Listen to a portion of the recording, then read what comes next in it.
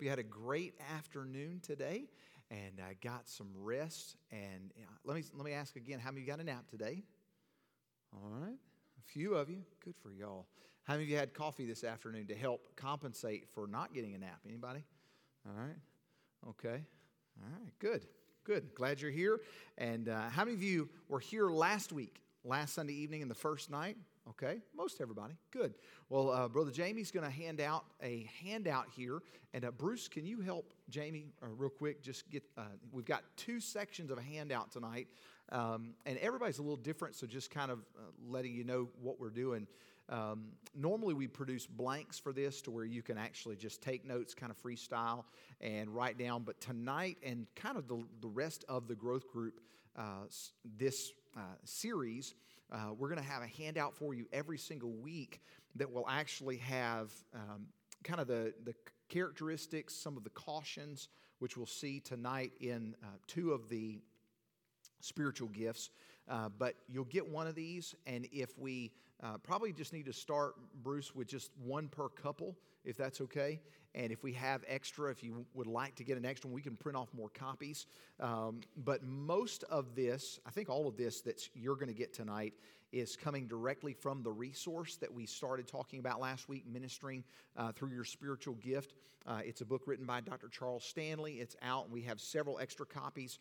We made comments last week. If you got one of the original books, we have switched the books. The deeper into the book we got, we realized I probably shouldn't have recommended that one specifically. So we've switched the books. If you purchase one of the books and you would like to get the new book, it will not cost you anything extra. You can pick that up. We have several copies that are out on the table. You can pick that up on the way out. If you still need to purchase one or you would like to purchase one, I think they're $10.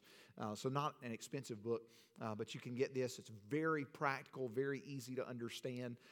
Dr. Stanley's teaching, I don't know that I've ever seen any of his books where they were super, super deep. But deep in understanding, yes, but not hard to read. So if you'd like to get one of those, they're available for you in the back table. You can pick one tonight. But these 3 pages that you've got stapled together will kind of give you a breakdown, and we'll go through this, not word for word, but we'll give you a kind of an explanation as we go through tonight. We're going to be in Romans chapter number 12. If you want to go ahead and take your Bible and turn there. We're going to look last week. If you were not here last week or weren't able to be here last week, we kind of gave an overview of the entire study in our study on spiritual gifts. We talked about the multiple places where they are mentioned in the Scripture. You've got Romans chapter 12, 1 Corinthians 12 through 14, Ephesians chapter 4, 1 Peter chapter 4. So they're kind of scattered around, and we gave a broad overview of all of the gifts. Just kind of a 30,000-foot view. Tonight, we're going to look kind of from the roof of the house. Instead of 30,000 feet, we're zooming in now and just kind of give you a topical view of 2 of the gifts, 2 of these gifts, and then we'll go through the rest of them in the next coming weeks. The gift of prophecy and the gift of ministry are 2 gifts that we see, and we'll talk about them tonight, but you see them exercised every week on a Sunday or on a Wednesday in the church. You see them very evident in our church, and so we'll talk through them, and you will most likely, as we read through some of the characteristics, you'll most likely be thinking of people in the church, or maybe people you know and say, oh man, that's their spiritual gift. I just know it. You'll be able to pinpoint some of these things as we talk through. So Romans chapter 12 and verse number 6, and let me just say, just totally separate from the study, we are already looking at the next growth group, some material for the next growth group. If you have a suggestion or something, say, hey, I think this would make a great study, whether it's a small group or it's the main auditorium in mine or Pastor Tim or Pastor John's teaching. If there's something, maybe you've gone through a personal study that you've done yourself, or maybe with a small group Bible study, please let us know that. We're always looking for fresh things, fresh ideas, and so we have a long list of things that have been recommended in the past to us from surveys that we've done here at the church. But if you have something that you just say, man, I think this would be a really big help to our church family, please share it with us. We'd love to know, okay? Romans chapter 12, verse number 6. Let's look at two of the gifts tonight as we jump back in. The Bible says, Romans 12, verse 6, having then gifts differing according to the grace that is given to us, whether prophecy, let us prophesy according to the proportion of faith, or ministry, let us wait on our ministering. Prophecy and ministry. A lot of times you'll see prophecy and you might see ministry, and I may say tonight serving. They're the same gift, the gift of ministry, the gift of service. But let's deal first with the gift of prophecy. All right out of the book, Dr. Charles Stanley began the chapter with a couple questions. All right, and what we're trying to do is determine, without you taking a spiritual gift test, which we'll have at the last week. Everybody can take that, and you'll know exactly what your spiritual gift is. But Dr. Stanley asks a few pinpoint questions on maybe you can determine without taking a test what your spiritual gift is. Here's the questions that he asks about prophecy. All right, here we go. Do you find that you can't remain quiet or sit still when you are hearing a lie or in the presence of evil? Do you have a clear-cut understanding of what God considers to be right and wrong? If you answered yes to those, you may have the gift of prophecy. Now, we would think prophets, and we would think, oh man, that's Elijah or Elisha or somebody in the Old Testament who's been dead thousands of years. If you have the gift of prophecy, which still exists, the gift of prophecy is given to those who simply speak the truth. Speak the truth. And we'll talk about some of their nature. But when you think of that, the gift of prophecy is not the foretelling of events, like I'm going to tell you what's going to happen 1,000 years from now. It's the forthtelling of events. I'm telling you what I know is true. I'm sharing the truth. It's somebody who simply says the truth, and they see things in clear black and white. There's no room for error. There's no wiggle room. It has to be straightforward, right and wrong narratives. And Peter is a great example of a New Testament prophet, and we'll see that throughout this segment on spiritual gifts. What are some of those things? Subpoint there is the nature of the spiritual gift, and those three things that are mentioned are honesty, confrontation, and defense. Peter wasn't perfect. We all know that. Peter was one who spoke first and thought about what he was saying after the fact. But several key truths he had about the gift of prophecy that we see in Scripture in the book of Acts. And remember the analogy of the glass of milk that we talked about last week, the 7 different people sitting around the table, and each one had the different spiritual gifts. The one with the gift of prophecy, as you spill your milk, he would say, well, if you'd have been more careful, you wouldn't have spilled that milk. Speaking truth. If you would have done this and this, it would have prevented it from even happening. If you would have seen that rug on the floor, you wouldn't have tripped over it in the first place. The prophet, the gift of prophecy, spiritual gift, speaks the truth. But what are some of the natures? First, we see the gift of prophecy requires prophets to be honest about themselves and seek correction for their errors. Remember the story in Luke chapter number 5 when Jesus came to the seashore and he asked them if they'd caught any fish, and they said, no, we've been out all night long. I'm paraphrasing, been all night long and haven't caught anything. And Jesus says, launch out into the deep, let down your nets for a draught. And Peter says, hey, nevertheless, just because you said so, Jesus, I'll let down one net, singular. Jesus said, let down your nets, knowing they would need nets. And Peter said, well, just to pacify you, I'll let down one. Okay, and what happens? They fill the net, the boat starts to sink, bring in the greatest haul that they've ever had, and immediately right after catching the greatest haul they've ever had, Jesus says, follow me, and they leave their nets behind, and they follow Jesus. Now, what happens 4 verses later is the significance of what we're talking about. Right after all of it happened, in Luke chapter 5 and verse 8, it says, when Peter saw it, he fell down at Jesus' knees. And there's some significance there because why would he fall down at Peter's knees or at Jesus' knees? Some people say, well, that's as far down as he could get because the entire boat was full of fish. And the only thing sticking out of the boat was Jesus' knees. Possible. Maybe Jesus was sitting down in the boat, and when he fell, he was at Jesus' knees. But whatever the reason, he says, depart from me, for I am a sinful man, O Lord. Peter recognized that he was wrong. He recognized that he was the one in error, and he owned it for himself. He didn't try and, we had this night, and that's why he didn't try to defend his reasoning. He simply said, I was wrong, and owned it. And prophets, a gift of prophecy, will point out their own errors. If you have that gift, you'll have a hard time eating the fact that you did wrong. You'll most likely have to share it and own up and fess to it. So that's the first thing. Number two, the gift of prophecy leads people to confront evil, hypocrisy, error, and false conclusions. Remember at Pentecost, the followers of Jesus were accused of being drunk with wine when they began speaking in tongues. And all of these people were speaking in languages that they were like, I thought they were from Galilee. Why are they talking with that different dialect and that different tongue? And they were accused by the false teachers that they were speaking in different tongues and they were drunk. All right, but in Acts chapter 2 and verse 14, it says, Peter, standing up with the 11, the other apostles, lifted up his voice and said unto them, Ye men of Judea, and all ye that dwell at Jerusalem, be this known unto you, and hearken to my words. For these are not drunken, as ye supposed, seeing it's but the third hour of the day. He said, hey, it's 9 o'clock in the morning. They're not drunk. There's another reason. And he says, but this is that which was spoken by the prophet Joel. And he begins to tell them the prophecy from Joel that people would come and they would speak truth as prophets after the Messiah had come. And at the end of the message, 3,000 people come to know Christ as their personal Savior.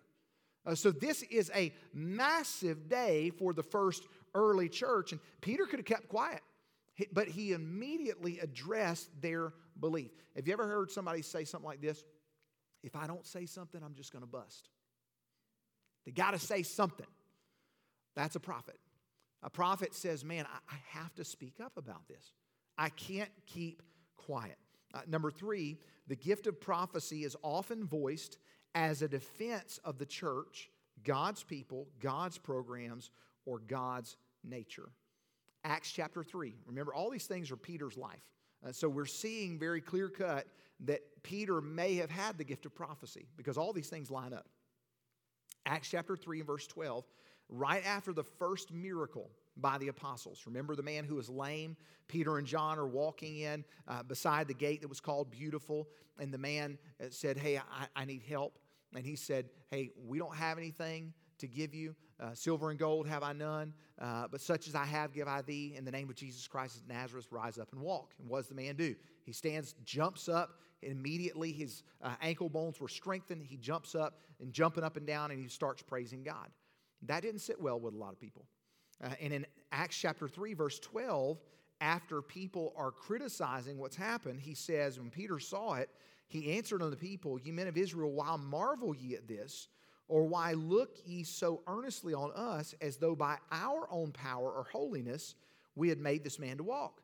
He says, the God of Abraham and of Isaac and of Jacob, the God of our fathers, hath glorified his son Jesus, whom he delivered up and denied him in the presence of Pilate when he was determined to let him go. Genuine prophets advocate for the work of the Lord and will never take credit for what God does. Peter didn't say, yeah, we're pretty gifted. We spent a lot of time with Jesus and he gifted us with... No. He said, this is all a work of God. This is the Lord's doing. Psalm 118:23. It is marvelous in our eyes. This isn't our work. What God is trying to do in our lives is not a work of us, it's a work of God. And those with the gift of prophecy will not take credit for what God does. Peter said, it's not our credit. You need to praise and glorify God. And he even chides them to the point of saying, hey, is this a small thing? I mean, do you not expect God to do miraculous things in our lives and in around us? So Peter pointed people to Jesus and was content with that, knowing that, hey, I don't need the credit. As long as Jesus is exalted and he's lifted up, that's sufficient. Remember Paul, he said, whether in pretense, to the church of Galatia, he said, there's some guys running around that are preaching and they've got the wrong spirit. They're talking about things that, talking about Jesus, but they're doing it in such a way that's really not encouraging, but rather it's discouraging. But then he stopped and said, but you know what, whether in pretense, if it's for the right reasons or the wrong reasons, I rejoice and will rejoice. Why? That Christ is preached. He said, that might not be my style. Let's make it 2023. That might not be my flavor. That might not be my style of ministry. That might be a little hellfire and brimstone, but I'm more of a teachy person. I like the soft tone of a teacher, the monotone. That might be my flavor, but Paul said, regardless, if Christ is preached, I'm going to rejoice. If Christ is lifted up, I'm going to be excited about that. Now, we have former pastors, if my count is correct, eight former pastors in our church right now. We all preach differently. We all have different styles, and there's nothing wrong with that. We all have a different flair in the pulpit, and there's nothing wrong with any of them because we're all on the same page when it comes to doctrine. We all preach Christ crucified and raise Him up. But how often do we take credit for the things that God has done? We get a blessing in our life, and it's really easy for us to say, man, yeah, I did do that. That was something that I did. And instead, it's God that does the work. He uses channels like us, but He uses us as a channel of blessing, not as the instrument itself. So the first three natures are mentioned there, and they are honesty, confrontation, and defense. But what about the last two? We see that there are two additional ones, and I'm not sure the breakdown. Dr. Stanley breaks them down, but the last two are courage and revelation. Courage and revelation. So you can number them 3, 1, and 2, or 4 and 5. But first, the gift of prophecy functions without regard to personal consequences for the prophets. Prophets will speak the truth. They won't take credit for it. They will confront evil, hypocrisy, error. They will own their own mistakes, and then they will function without regard to personal consequence. Remember in Acts chapter number 4, Peter and John were preaching in Jesus' name, and they were criticized for it. And they were told, hey, you don't preach in Jesus' name. We don't like that. You're not going to teach and preach in Jesus' name. And what does he say? Acts chapter 14, verse 19, but Peter and John answered and said unto them, whether it be right in the sight of God to hearken unto you more than unto God, judge ye. He said, is it better for us to listen to what you're saying or follow God's instruction? And then they said, but we cannot but speak the things which we have seen and heard. They didn't care what happened to them. And that was evident throughout the rest of their lives. Both of them died martyrs' deaths. But when you look at that, they were more concerned with speaking the truth than their own personal gain or welfare. They didn't care about what happened. They simply said, is it the right thing to do? Now, what we're doing right now, is it the right thing to do? And if it's the right thing to do, it doesn't matter what happens to us. We're going to simply do what's right. Never wrong to do right. So we see that they said, we don't care about our personal gain. The next thing, the gift of prophecy reveals the character and motives of others, especially those motives that are deceitful or hypocritical. And a great story in Acts chapter number 5. Remember when Peter is in the church and they encountered at the end of chapter number 4 a man named Barnabas who sold all of the things that he had and brought them and laid them at the apostles' feet, and it was distributed. The very first mention of welfare that we see in the Scripture, it wasn't a government assistance program. It was the church. The church was welfare. What we would see today in our culture, it was the church. And people would come to the church, and the church would help assist needs. And we call that today benevolence. All right, we do that, benevolent needs and benevolent care. But Acts chapter 4 ends with Barnabas doing this great thing. Acts chapter 5 begins hearing about a couple named Ananias and Sapphira. All right? Why did they do what they did? Because they saw Barnabas at the end of chapter 4 sell his property and lands, and he got exalted. And Ananias and Sapphira said, we want a piece of that. We want some of that. So what did they do? They went out, sold a piece of land, and when it was brought to the temple, they said, let's keep back a part of it for ourselves, and we'll still have people pat us on the back and praise us. So when they bring it to the temple, they come separate times. Ananias comes in. Peter says, how much did you sell it for? And they gave them the false amount. And Peter, in Acts chapter number 5, verse number 3, says, Ananias, why has Satan filled thine heart to lie to the Holy Ghost, and to keep back part of the price of the land? Whilst it remained, was it not thine own? And after it was sold, was it not in thy power? Why hast thou conceived this thing in thine heart? Thou hast not lied unto men, but unto God. He said, why are you even doing this? This makes no sense. Why would you do it? You could have sold it, you could have kept it, but instead, Ananias, you lied about it. And we see that this prophet is willing to make personal sacrifice and say, we would rather you not even have it than for you to lie to God about it. He exposes Ananias' sin, but while doing so, he reveals the character and motives of other people. He points out what is wrong, because that's a prophet's responsibility, gift of prophecy. We speak out against error. But it also came at the behest of Ananias' character. So when we look at those 5 things, the nature of the prophet, but then we see the characteristics of a prophet. All right, so we have nature first, and then second thing, we see the characteristics of a prophet, and that's on page 2 of your handout tonight. The characteristics. What are some of the characteristics of a prophet? First, genuine prophets are willing to be broken by God so they can be more closely conformed to the likeness of Jesus Christ. Now, this is where it kind of gets real practical, all right, for the gift of prophecy. What are some of the things that a prophet will be known by? They're willing to be broken by God so that they can be more closely conformed to the likeness of Christ. Now, we know this happened in Peter's life over and over. He was confronted by Jesus, and he responds correctly. But remember when Peter denied the Lord? Remember, he's denying, third time, cursing, trying to even change his speech so that I'm not even going to be remotely identified with Jesus. The rooster crows. He looks over, makes eye contact with Jesus, remembers what Jesus had said. Before the night's over, you're going to deny me 3 times. He goes out and he weeps bitterly, the Bible says. 2 Corinthians chapter 7, verse 10, it says, "For godly sorrow worketh repentance." Peter had to be confronted for God to use him in a great way. If Peter would have just thought, oh my goodness, Jesus is going to die, I guess there's no big deal. God could not have used Peter in a great way because there was no repentance.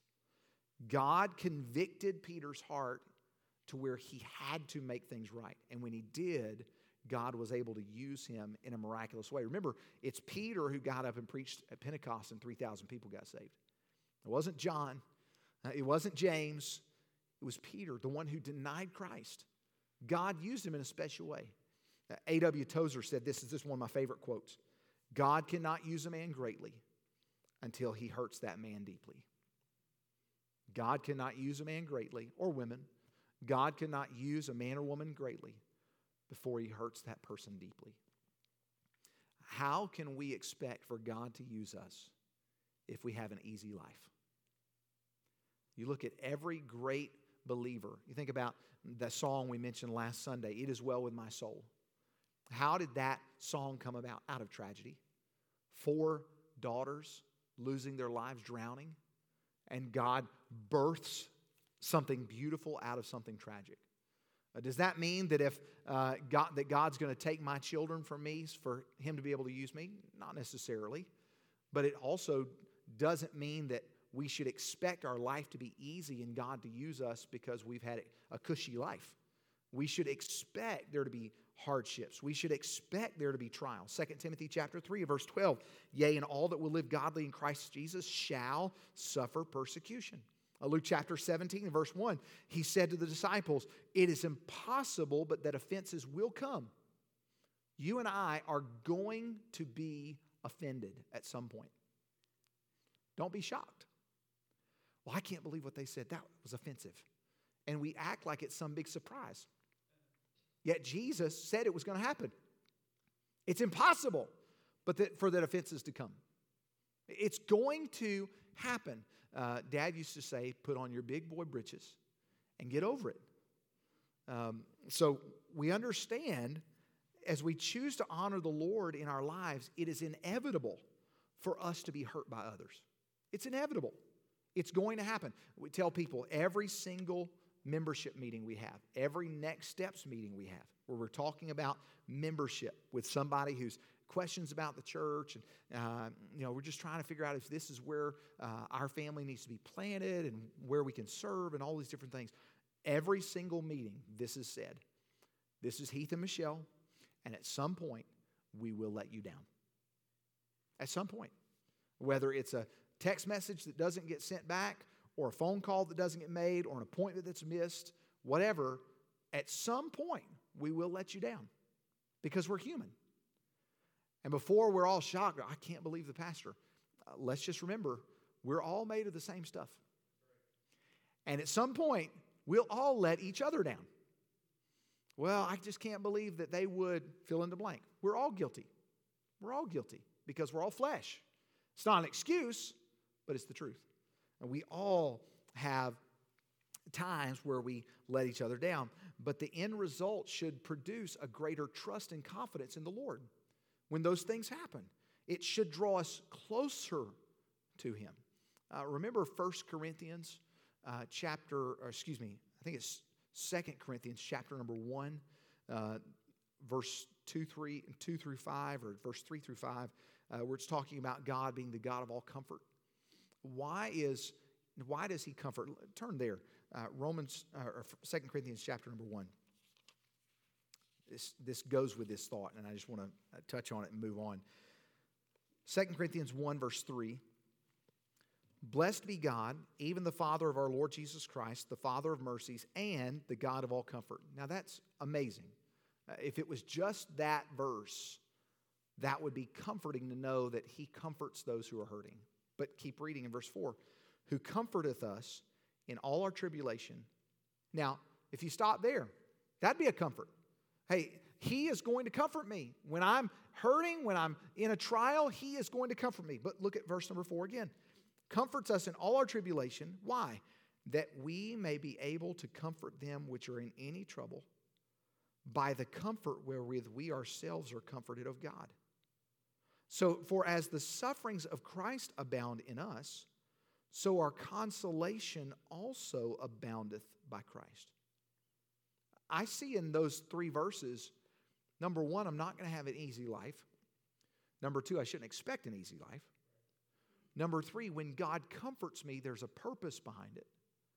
And out of that comfort, God expects me to share that comfort with someone else who is hurting. How does the world see that we're different?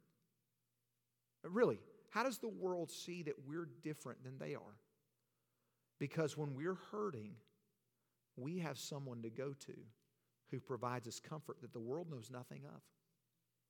Have you ever been to a funeral of somebody who's lost? And there's no hope whatsoever? And the people who are sitting there know they're never going to see that person ever again. And then you contrast that with someone who loses a loved one who's saved, and they know where they are, and they know that they're going to get to see them again. They know they're going to be reunited, and there's comfort there. Remember, Paul said, "Wherefore comfort one another with these words." There's comfort found in our Savior, and someone who has the gift of prophecy is willing to be hurt. Lord, if that's what it takes, I'm willing. The old hymn, for whatever it takes, for my will to break, that's what I'll be willing to do. Someone with the gift of prophecy is willing to be broken by God so they can be more closely conformed to the likeness of Christ. Number 2, prophets are persuasive and do their utmost to evoke change. Now, Peter spoke in the message on Pentecost in Acts chapter 2 and verse 40.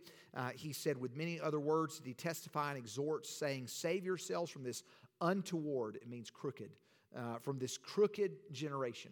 He spoke out and said, I'm trying to evoke change. I'm trying to get you to think. He wasn't interested in starting an argument. He wanted to speak the truth. And he was trying to get them to see truth. And it speaks to me in the fact of, if you're trying to talk to somebody about the Lord and the only reason that you have is to win, it's the wrong reason. Oh man, I gotta take them over here to Ezekiel, and I gotta take them over here, and I gotta take them to Proverbs, and I gotta take them here, and why not just give them the truth? Why not just tell them, this is what Jesus did for me, and He can do the same thing for you? And give them the truth of God's Word and let God do His work.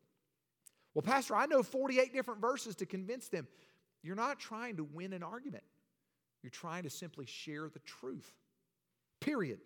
I've been on visitation with some guys who were just convinced they had to walk away from that conversation and be like, man, I showed them my biblical knowledge. Yeah, and they're never going to talk to anybody else about the gospel ever again. You might have won the argument, but you lost the convert. You lost the opportunity to share the gospel with them. Maybe close the door forever for anybody else to talk to them. It's not about winning the argument. It's about sharing the truth. Hey, I don't want to hear that. Okay, I'm not trying to pressure you. I'm just trying to tell you what Jesus has done for me. He's changed my life. And if that's something that you're interested in, I think He could do the same for you. See, we're not trying to ram it down somebody's throat. We're not Westwood or Westboro Baptist Church in Kansas, okay, where we pick it and God hates all these things. No, we're simply speaking the truth in what, church? Love. In love. And that is what the world needs from the church. They need to know that you can have both. All right? If you have truth, but you don't have love, it comes across as harsh. If you have love, but you don't have truth, it comes across as too soft. You have to have both. Speaking the truth in love. All right? Third, prophets demonstrate a strong dependence on Scripture. That should go without saying. A prophet is not sharing his own words, but he's sharing words other than his. And if you see in the Bible several portions of Scripture in the Old Testament, there were false prophets who were talked about, and they were either sharing the words of a king or they were sharing their own agenda to someone else for their own purpose. A true prophet will find his truth from the Word of God. And you can determine a real prophet or not based where did your word come from. I'll give you a beautiful example, 2023. All right? How many of you have ever heard about a very popular book called the Quran? All right? Do you know how the Quran came about? The prophet Muhammad said that an angel visited him and gave him the words to write down that make up the Quran. Now, let's think about this. A guy comes to you and says, an angel visited me and gave me this book. Something seems fishy right off the get-go. And it contradicts itself again and again and again. You think, well, so the only way to have peace is to murder anybody who doesn't believe just like we do. That doesn't sound like something that I want to be a part of. Yet Muhammad and all the followers of the Quran believe that, hey, Muhammad got this vision from an angel, and the only way that we know that it's true is Muhammad says so. I don't buy that. But we look at the Scripture and say, man, Scripture validates Scripture, and we have not only God's Word, we have history that lines up with Scripture and validates the teachings of this book. So we don't just have one person saying, this is what the angel told me. Rather, we have one Savior who disseminated out information to 40 different people, and all of their writings overlap seamlessly. That can only be an act of God. And that's what we have in the Bible. We have God's Word. But prophets demonstrate a strong dependence on Scripture. Number 4, prophets are often bold and direct. I don't have time here. Peter spoke in Acts chapter 4 and verse number 10 in this message after they said, hey, you cannot speak in the name of Jesus again. And Peter barks back. I can see Peter, bony finger and, young and bold. And he says, be it known unto y'all that, and to all the people of Israel that by the name of Jesus Christ of Nazareth, whom ye crucified. Now, let's not remember who it was that put him on the cross. Whom ye crucified, whom God raised from the dead, even by him doth this man stand here before you whole. Not afraid to ruffle feathers, not afraid to disrupt the social norms, to simply tell the truth. Prophets are often bold and direct. Number 5, and the last thing under prophets. Fifthly, prophets offer answers that may seem simplistic. Now, prophets, someone with the gift of prophecy will get directly to the point. You don't have to worry about them sugarcoating information. But Peter said in Acts chapter 5 and verse number 4, he said, paraphrasing, you haven't lied to men. Remember Ananias? You haven't lied to us, Ananias. You lied to God. You didn't lie to me. You lied to God. So with all of these things, all right, speaking the truth, all of these things, answers that seem simplistic, getting their message directly from God's Word, maybe you know someone. I know my uncle, brother, sister, friend, gift of prophecy. All right, there's number one. All right, number two. All right, the second gift is the gift of ministering. Ministering, service, the gift of ministry, someone who serves with no concern if somebody jumps in to help them or not. They just say, hey, I want to serve. I want to serve. What stands out about this gift? Remember, we talked about the glass of milk illustration last week. The prophet says you should have been more careful, speaking the truth. The minister is not even waiting for somebody to bring a mop. They're already over there picking up the glass, and they're already making sure they've got a rag, and they're taking care. Haven't even been asked, but they're over there serving. What are some things about the nature of the servant? We see first three things. We see awareness, joy, and drive. Awareness, joy, and drive. Dr. Stanley says, are you motivated to pursue practical area of service to others? Are you concerned with the practical and tangible work associated with the project? Do you enjoy doing things with your hands and in association with other people? All right, how do those tie in? First, those with the gift of service have an awareness of other people's needs and a desire to meet those needs. The gift of prophecy is seen in Peter. The gift of service is found in Timothy. Remember Paul's protege, his young son in the faith? He spoke to the church of Philippi in Philippians chapter 2, verse 20, and said, for I have no man like-minded who will naturally care for your state. He said, the only person that I know that will care for you the way that I will is Timothy. It's Timothy. He called him the son, his son in the faith. In 2 Timothy chapter 2 and verse 1, he said, thou therefore, my son, be strong in the grace that's in Christ Jesus. So Timothy is a man of character. He was concerned with others, looked out for those above himself. And so the first thing is they have an awareness of other people's needs and a desire to meet them. Second thing, those with the gift of service experience true joy in helping others. And this is the primary, experience true joy in helping others. Timothy didn't dread, Paul texted me again and needs my help. No, it wasn't that. He said, hey, it's a joy to serve. It's a privilege to serve. I don't have to help. I get to help. Remember 1 Corinthians chapter 4, verse 17? Paul said, for this cause have I sent unto you Timotheus, Timothy, who is my beloved son, faithful in the Lord, who shall bring you into remembrance of my ways which be in Christ as I teach everywhere in the church. This is something that he does, just like I would. He's a joy, and he does it joyfully. He's faithful in the Lord. He wanted to help Paul, and he wanted to help others. So right out of the get-go, know somebody with a gift of ministry, know somebody with a gift of service, somebody who just stands out, man, I know that they got it going on. That's why we talk about next steps, by the way. If you are somebody with the gift of ministry, somebody gift of service, you'll hear next steps and say, man, I need to help them take their next step, and man, they need to take a step, and I can see it in them. Man, I'm going to reach out to them this week and text them and see if we can have coffee and we can try and get together and talk about their next. You're already thinking of who you can minister to.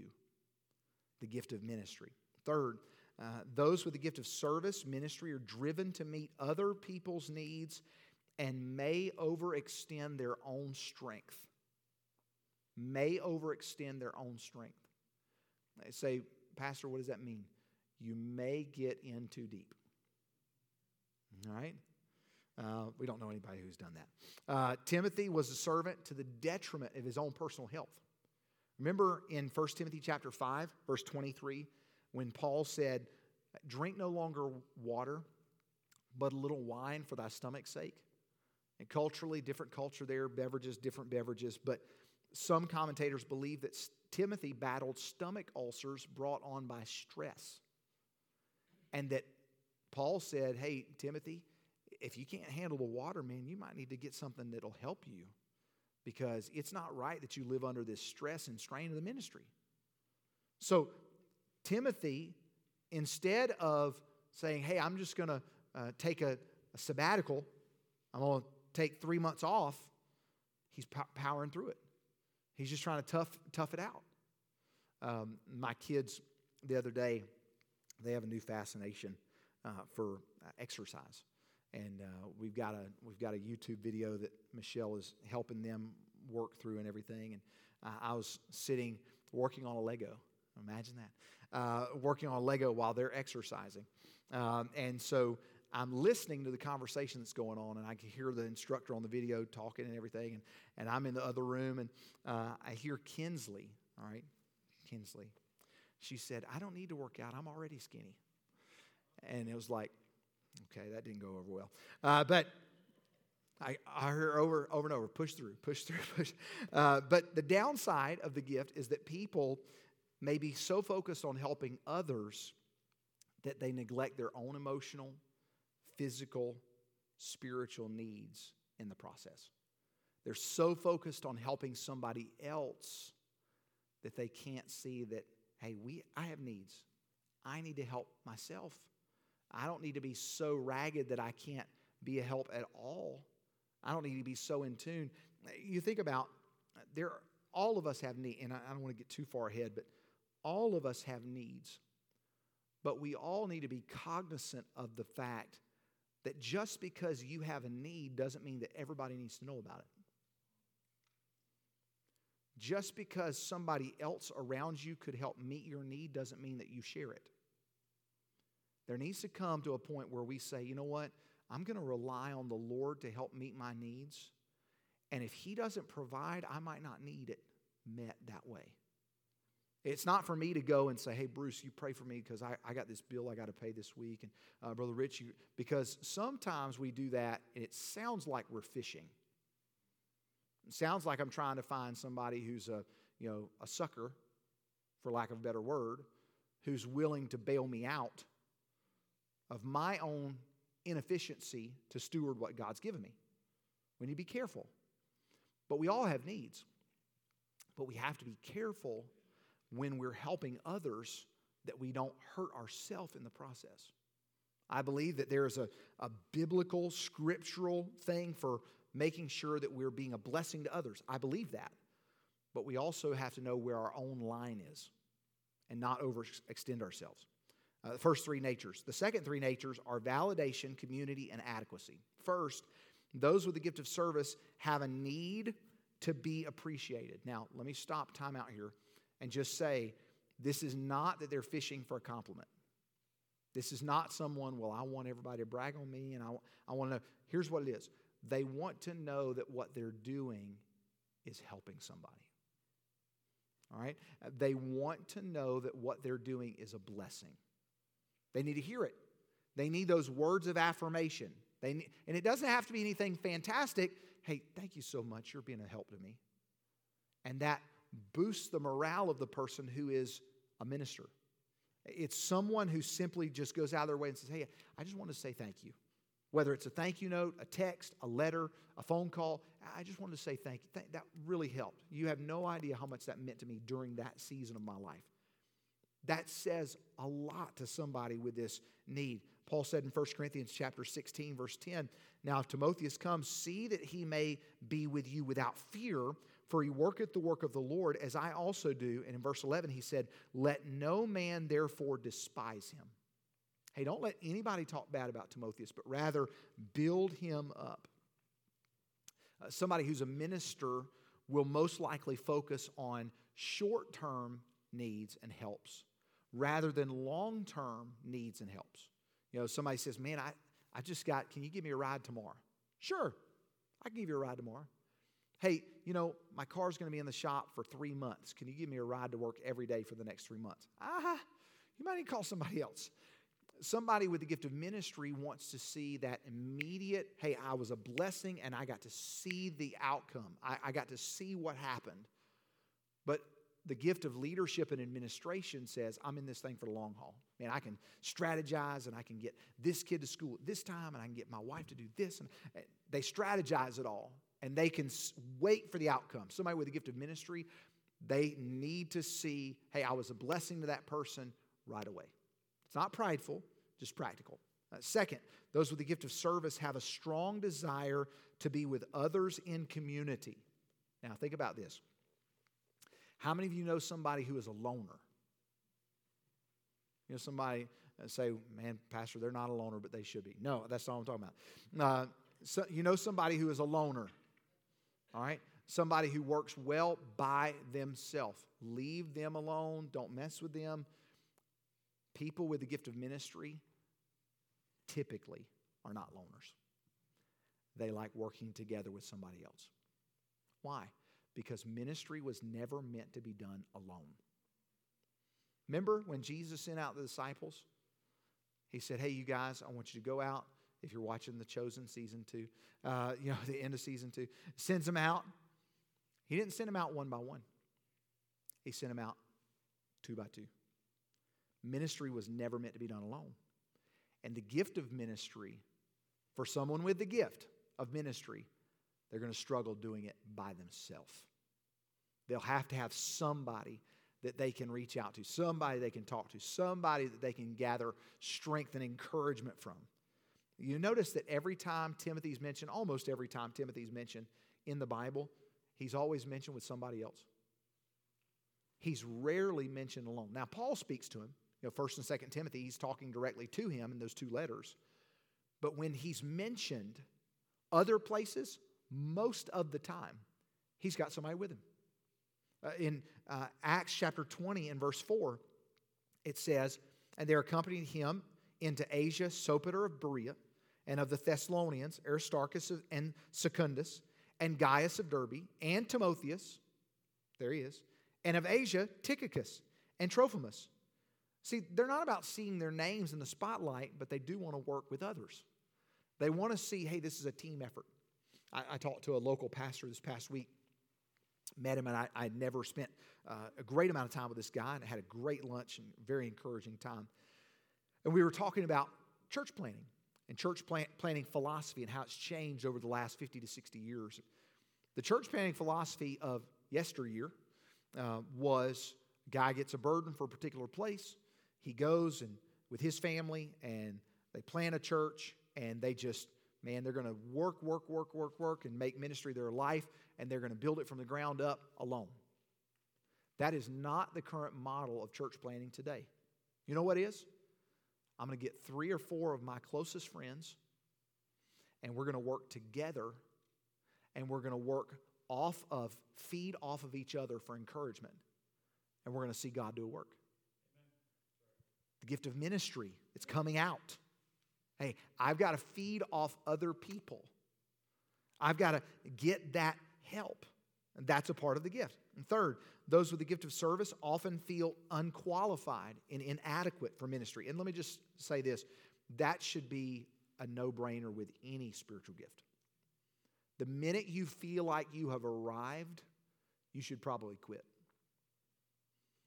Because none of us are too good for what we do. There's not a person in this building tonight that couldn't say, you know what, I'll go back to one of those bathrooms and clean a toilet, including this guy. Hey, don't get too big for your britches. Because we get to that point and God will bring us down to size and show us who we really are. Hey, the greatest among you, what did Jesus say? The greatest among you is the servant. The greatest among you. You know how our nation has got to the place that it's gotten politically? Because we have a lot of people who want a title and they've done nothing to earn it. We have a lot of people walking around who want entitlement and want rights, but they haven't done anything to fight for them. And it's the same thing with servant. Hey, Jesus gave the principle a long time ago and said, if you're going to be a great leader, first you have to learn how to serve. In my era, when guys were coming out of Bible college, they wanted to be a pastor right away because they wanted the salary, they wanted the insurance, they wanted the retirement package, they wanted the car allowance, they wanted the house allowance, they wanted all of these things. Why? Because I went to 4 years of Bible college and I deserve it. You hadn't done anything. You went to 4 years of college. Big whoop. Millions of people do it every year. You haven't earned anything. The recommendation today is you go and you work at least on one. Aiden, you go and at least work at one church, at least one, before you take that next step. Because we all need to learn what it's like to serve. Serve. Before we lead, we have to serve. And people in ministry with the spiritual gift of ministry, not people in ministry, people with the spiritual gift of ministry will say, I'm totally fine with that. As long as I get to minister, I'm okay with that. D.L. Moody said, there are many of us that are willing to do great things for the Lord, but few of us are willing to do little things. There are many of us that are willing to do great things for the Lord, but few of us are willing to do little things. Here's 5 cautions to guard against, and we'll be done. If you have the spiritual gift of ministry, you feel like, man, this is Pastor, I'm mowing what you're growing. I know exactly this is my spiritual gift. I know that this is me. All right? Here's 5 cautions. All right? And we've touched on them briefly. Just let me drive them home. Number 1, you have to guard against becoming discouraged if others fail to appreciate your service. If it's been a while since somebody has said thank you for something you've done and that's your spiritual gift, man, guard against that. Guard against that. Already mentioned servants like to know that they're appreciated, but what about when it's not mentioned? What if it's overlooked? Remember Colossians chapter 3, verse 23? Whatsoever you do it heartily as to the Lord and not unto men. We're not looking for somebody that I can see to say thank you. We serve for the audience of one. We worship for the audience of one. We live for the audience of one. And if Jesus is pleased, it says in verse 24, for you serve the Lord Christ. Would we be faithful if He was the only one watching? We serve for Him, period. Other people receive a benefit from service, but we serve Him. So caution number 1. Number 2, those with the gift of service must guard against doing so much for others that they never give others an opportunity to give in return. All right? Here's a big one. If I'm serving Chance and I have the gift of ministry and he does, and I'm always the one who's serving him, it's robbing him of a blessing to feed into his spiritual gift. Now, if you don't have that spiritual gift, it's not a big deal to you. But if you're serving others with that gift of ministry, it's a big deal to them. Man, why won't they let me do anything? You ever heard somebody say that? Don't rob me of a blessing. Hey, you're not going to rob me of a blessing. You're not going to stop me from doing this. That ministry, spiritual gift, service. You could rob someone of an opportunity by serving too much. Rob somebody that opportunity to serve and live out of their spiritual gift by you serving too much. Third, those with the gift of service must be sensitive to what God is attempting to teach another person. We already talked about that. What if God is trying to teach a lesson to someone and you and I are too quick to serve? We jump in. And just because you can step in doesn't mean that you should right away. Sometimes God might be trying to develop someone's character or patience or humility. And if you and I jump in immediately, it causes them to miss out on what God may be trying to do in their heart and life. So be cautious. Number 4, they must remain attentive to personal spiritual growth and to the disciplines of prayer, praise, and the reading of the Scripture. You say, what in the world? It's found in the story of Mary and Martha.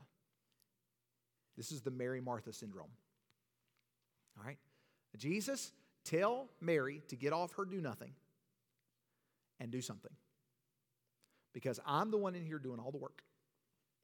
Don't you know that you're not going to get hot bread in 5 minutes if she doesn't come in here and help me? And what is Jesus? Martha, Martha. We read this scripture in staff meeting from time to time. Martha, Martha. And it is possible to be so busy serving, that you overlook sitting. It is not spiritually healthy for you to serve every single service and never be under the preaching of God's word. It is not spiritually healthy. And I know sometimes you got to do what you got to do, but long term, it is not good. Sometimes we need to sit and let our hearts be refilled. Sometimes we need that Sabbath rest. Sometimes we need that time where we can get poured back into. I'm thankful that Crossroads has a long history of a place that is a safe environment for people to come and rest. People who have been hurt by ministry. People who have been hurt by the past. People who have been hurt by failures. People have been hurt by things that they have no control over. And they can come and heal here. That is a blessing. But this is not a place where you heal and you put it in cruise for the rest of your life. This is a place where you get refilled up and say, hey, God has been good to me and I'm filled up and I'm ready to do something for Him again. That is the purpose. That's what the church is all about. We're here to help, but we cannot overlook our own spiritual growth. And if you feel like you're in a situation right now, by the way, just separate time out, where you're, hey, Pastor, I'm stretched to the max. I can't do all of the things that I'm doing. I just can't. Talk to somebody. There's no shame in that. There is no shame in saying, hey, I can't do it all. I don't think I'll get in trouble for this.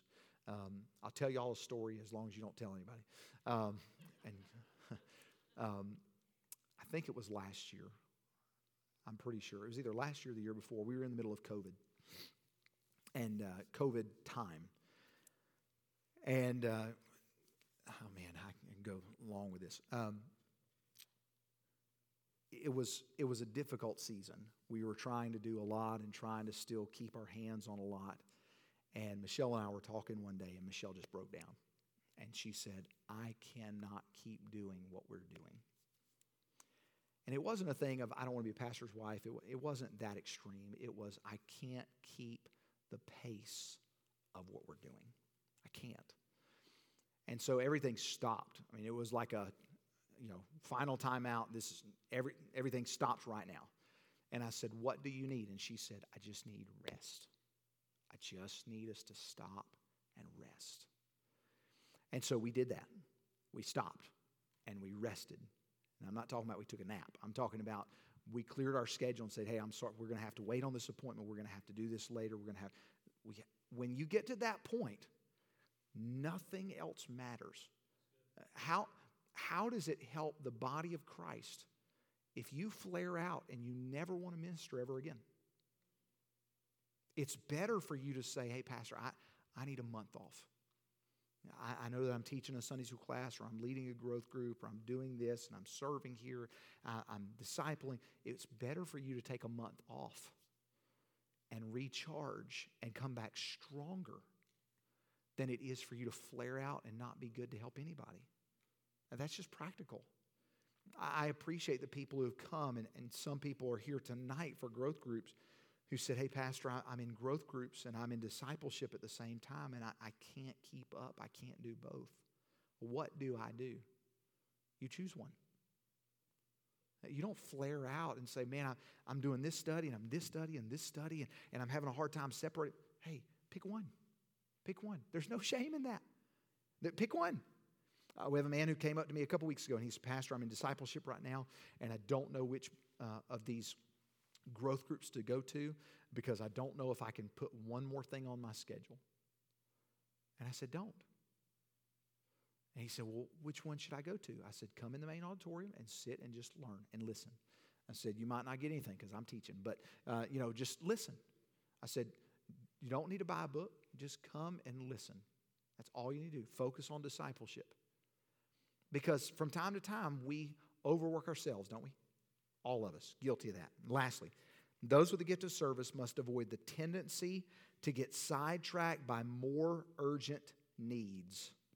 This just comes down to discretion, okay? Everybody has a need. We already talked about this. Just ask. Ask a lot of questions. But someone with a gift of service could open a can of worms and not be able to meet every need that's around them. Just because it's a need for somebody doesn't mean that it's your responsibility to meet the need. Now, Pastor, I need help with my car, and my brakes are gone out. Can you come and help me? You don't want me to come and help you. You want Jamie to come and help you, not me to come and help you, because I don't know, I'll break something. It'll be even worse, all right? But everybody has a need. Use discretion. Don't get sidetracked by more urgent needs. Oh, man, I'm in this thing, and Pastor, I'm trying to help this person, and oh, gracious, it's a whole lot bigger than I thought. Get out. Get out. There's no shame in saying, hey, brother, sis, I love you, and I'm praying for you. I'm here to help you, but I'm trying to fight all these other fires, and I'm sorry. Let me refer you to somebody. Let me help you with. Let me hand you off to somebody who's more equipped, better to help you. Do what you need to do. Don't get sidetracked. Use discretion. So, spiritual gift, prophecy, speaking the truth, comes from the right source, willing to confront error, willing to take a hit personally, willing to be broken by the Lord to be used. Service. Hey, service, people say, I'm willing to put other people's needs above my own. I'm willing to be stretched. I'm willing to be with others. Hey, I'm willing to serve with other people. I'm not qualified. I'm inadequate for what I do. I would like to hear thank you every now and then. The person with the gift of ministry. I would like to hear thank you. That would give me a boost to help more people, to help again and again and again. But all of those things, prophecy and ministry. Next week, we'll talk about teaching, the spiritual gift of teaching. And I can't remember maybe it's exhortation. We'll talk about 2 more gifts next week in our study leading up over the next several weeks. Now listen, next Sunday is Super Bowl Sunday, and Michelle told me not to say this, but I'm going to anyway.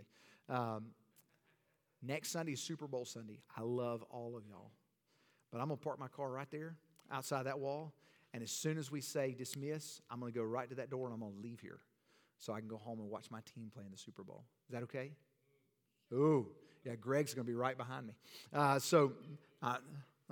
joking, but kind of serious. So we're going to slide out fairly soon. Fairly soon. But if you need anything, please let us know. And let's pray, and we'll be dismissed, and y'all can slide out. Father, thank you for the evening. Lord, we ask that you please speak to our hearts and give us